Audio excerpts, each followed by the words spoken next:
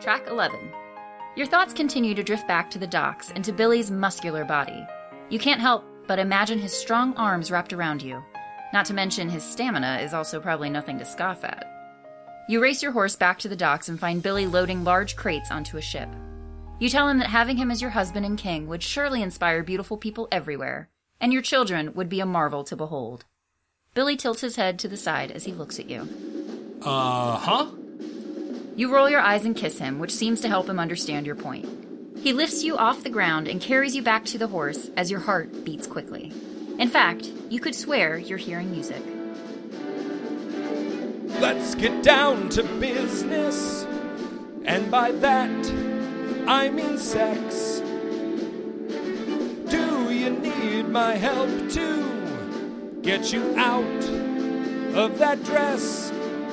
We'll be the hottest two that's ever ruled.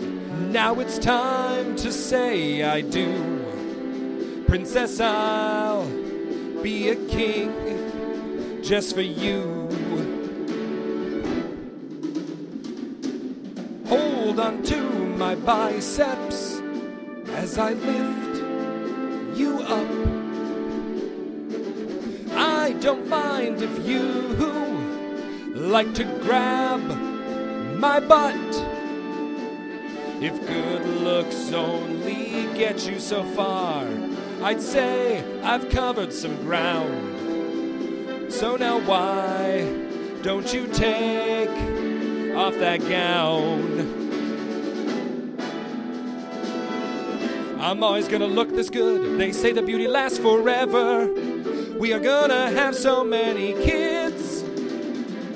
Don't need to learn to read a book or even how to budget money. Just you and me together for the win. Let's get down. We are too attractive for clothing. Plus I barely fit this shirt. You're gonna feel quite sore in the morning, but I can make you a protein shake for dessert. You and Billy ride back to the castle, your arms wrapped around his muscular torso. When you arrive, you announce your betrothal to your father, who seems to be mostly accepting of your decision. You and Billy are married a few days later and proceed to have many, many children. Even though Billy is not at all equipped to be king, he has his gifts in, other areas. And while you've ensured an heir to the throne, the kingdom slumps into financial deficit since you and the king are spending most of your time in the bedroom rather than actually ruling the country. A foreign enemy eventually conquers your kingdom, and truthfully, your people are better for it. The end. Well, I must admit that this is not a particularly great ending, but at least you got a hubby with a rockin' body. Who cares about things like running a country when you've got 250 pounds of solid muscle to sweep you off your feet? Leave those big thinky problems to someone else, am I right? Anyway, if you're satisfied with this hormone-driven ending, then head over to track 13 to close things out.